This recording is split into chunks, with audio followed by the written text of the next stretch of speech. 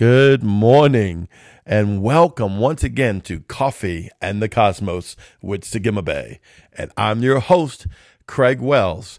Listen, this is such a glorious time. I want to jump right into the scripture this morning because of the fact that I could preach this all day, but I want to share and allow Apostle Steve to share with you as well. In Psalms 119, we're talking about intimacy. Each show has been intimacy on this new year because this is so important.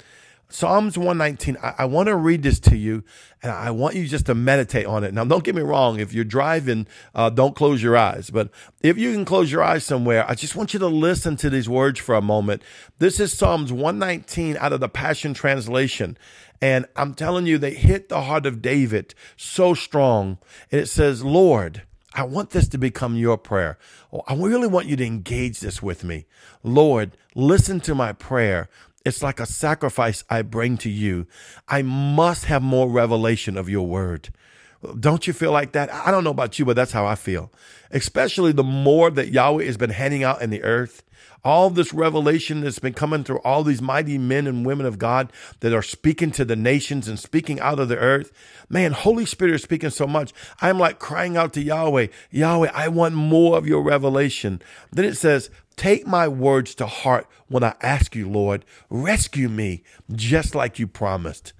I offer you my joyous praise for all that you taught me. And I've already did Psalms 119 with you before, a few verses before this. He says that he will praise Yahweh 7 times a day. He's stopping his day and to honor Yahweh. I'm telling you, this is something that I have been working on. I love engage. I engage for hours a day, but you know how it is. You go throughout your busy day and you start doing all of your busyness and you are in the spirit, but you have to work, you got to pay your bills. You got to take care of this, got to take care of kids, all the different things you have to do. But Yahweh's been like, let me be not an interruption to your day, but let your day be an interruption to me and allow me to function throughout your day. And so I'm going to try not to preach this so I can have some time here. Your wonderful words will become my song of worship. For everything you commanded is perfect and true. Place your hands of strength and favor upon me. You need to be claiming that one for yourself. Place your hands of strength and favor upon me, for I've made my choice to follow your ways. I don't know about you, but when I hear King David say these things, my heart says, amen and amen, Father. Place your hands of strength upon me, for I have made my choice to follow your ways. He goes, I wait for your deliverance, O Lord, for your words thrill me like nothing. Man, his words. He who he is, Yeshua, he is the word. Remember in John 1, in the beginning was the word was with God and the word was God, verse 14. And then the word became flesh and dwelt among us. And I love the part I like to add in that because the word became flesh, we being flesh can become the word. So we get to do that. We get to function with Yeshua as Yeshua in the earth. Then you go to Psalms 119, verse 175, invigorate my life so that I can praise your name even more. He didn't say invigorate my life so I can go to the cosmos, invigorate my life so I can be this, invigorate my life so I can be that. No, he said, invigorate my life so I can be the expression of your glory in the earth, the expression of my praise in the earth unto you. I sometimes tell Yahweh, let me be the light that you recognize.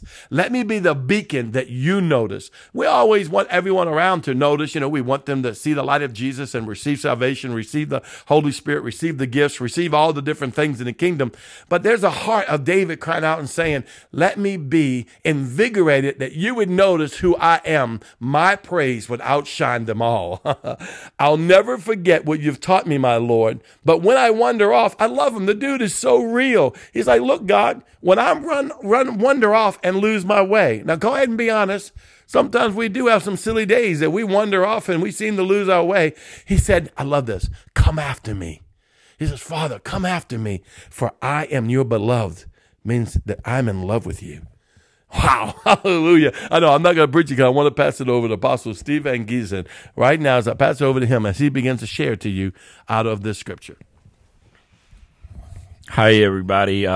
We've been covering overcoming by the word of the Lamb and by the blood of the Lamb and the word of our testimony, and knowing when we're faced with these situations and what Apostle Craig just read in Psalms. It reminds me of all the times when people come to me and they want counsel or they want to expound on the troubles they're facing and the challenges of life, and you've had them, whether it's relatives or job or health or whatever. And I ask them, I say, I'll be honest. One of the reasons you're struggling with your issues is you're not in intimacy. You're not laying it down. What I hear is 80% of people's conversations are about what they're facing and not what Yahweh says. And I ask them right off the bat, what is the word of Yahweh? I learned that from my apostle, Aaron Smith. What is Yahweh saying to you about your situation? That what you should be doing is being in intimacy with the Father, lay those challenges down.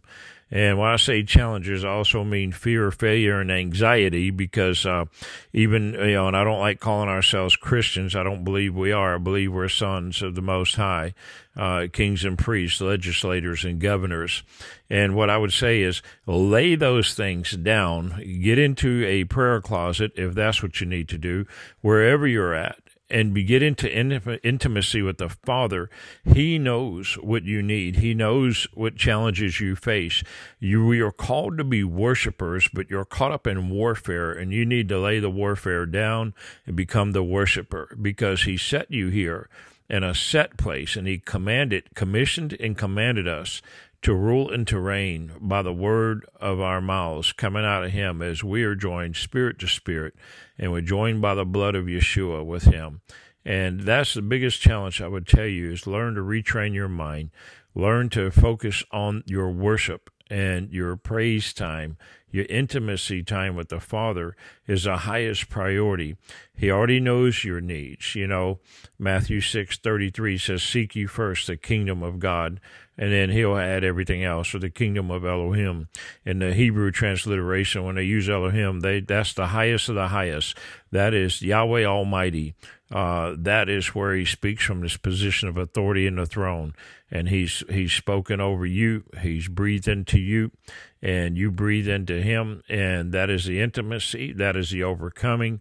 Is the real trick is no warfare at all, but intimacy through worship, intimacy through your prayer life, and walking in the confidence and the peace as a son or a woman, a daughter of Zion or a son of Yahweh.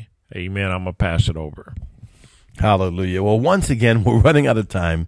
Yeshua loves you. I hear the call of the Father saying, come away, my beloved. Come gather me. This year, I want you to journey with me to the cosmos all year long. But I don't want you to journey with me to cosmos for cosmos' sake.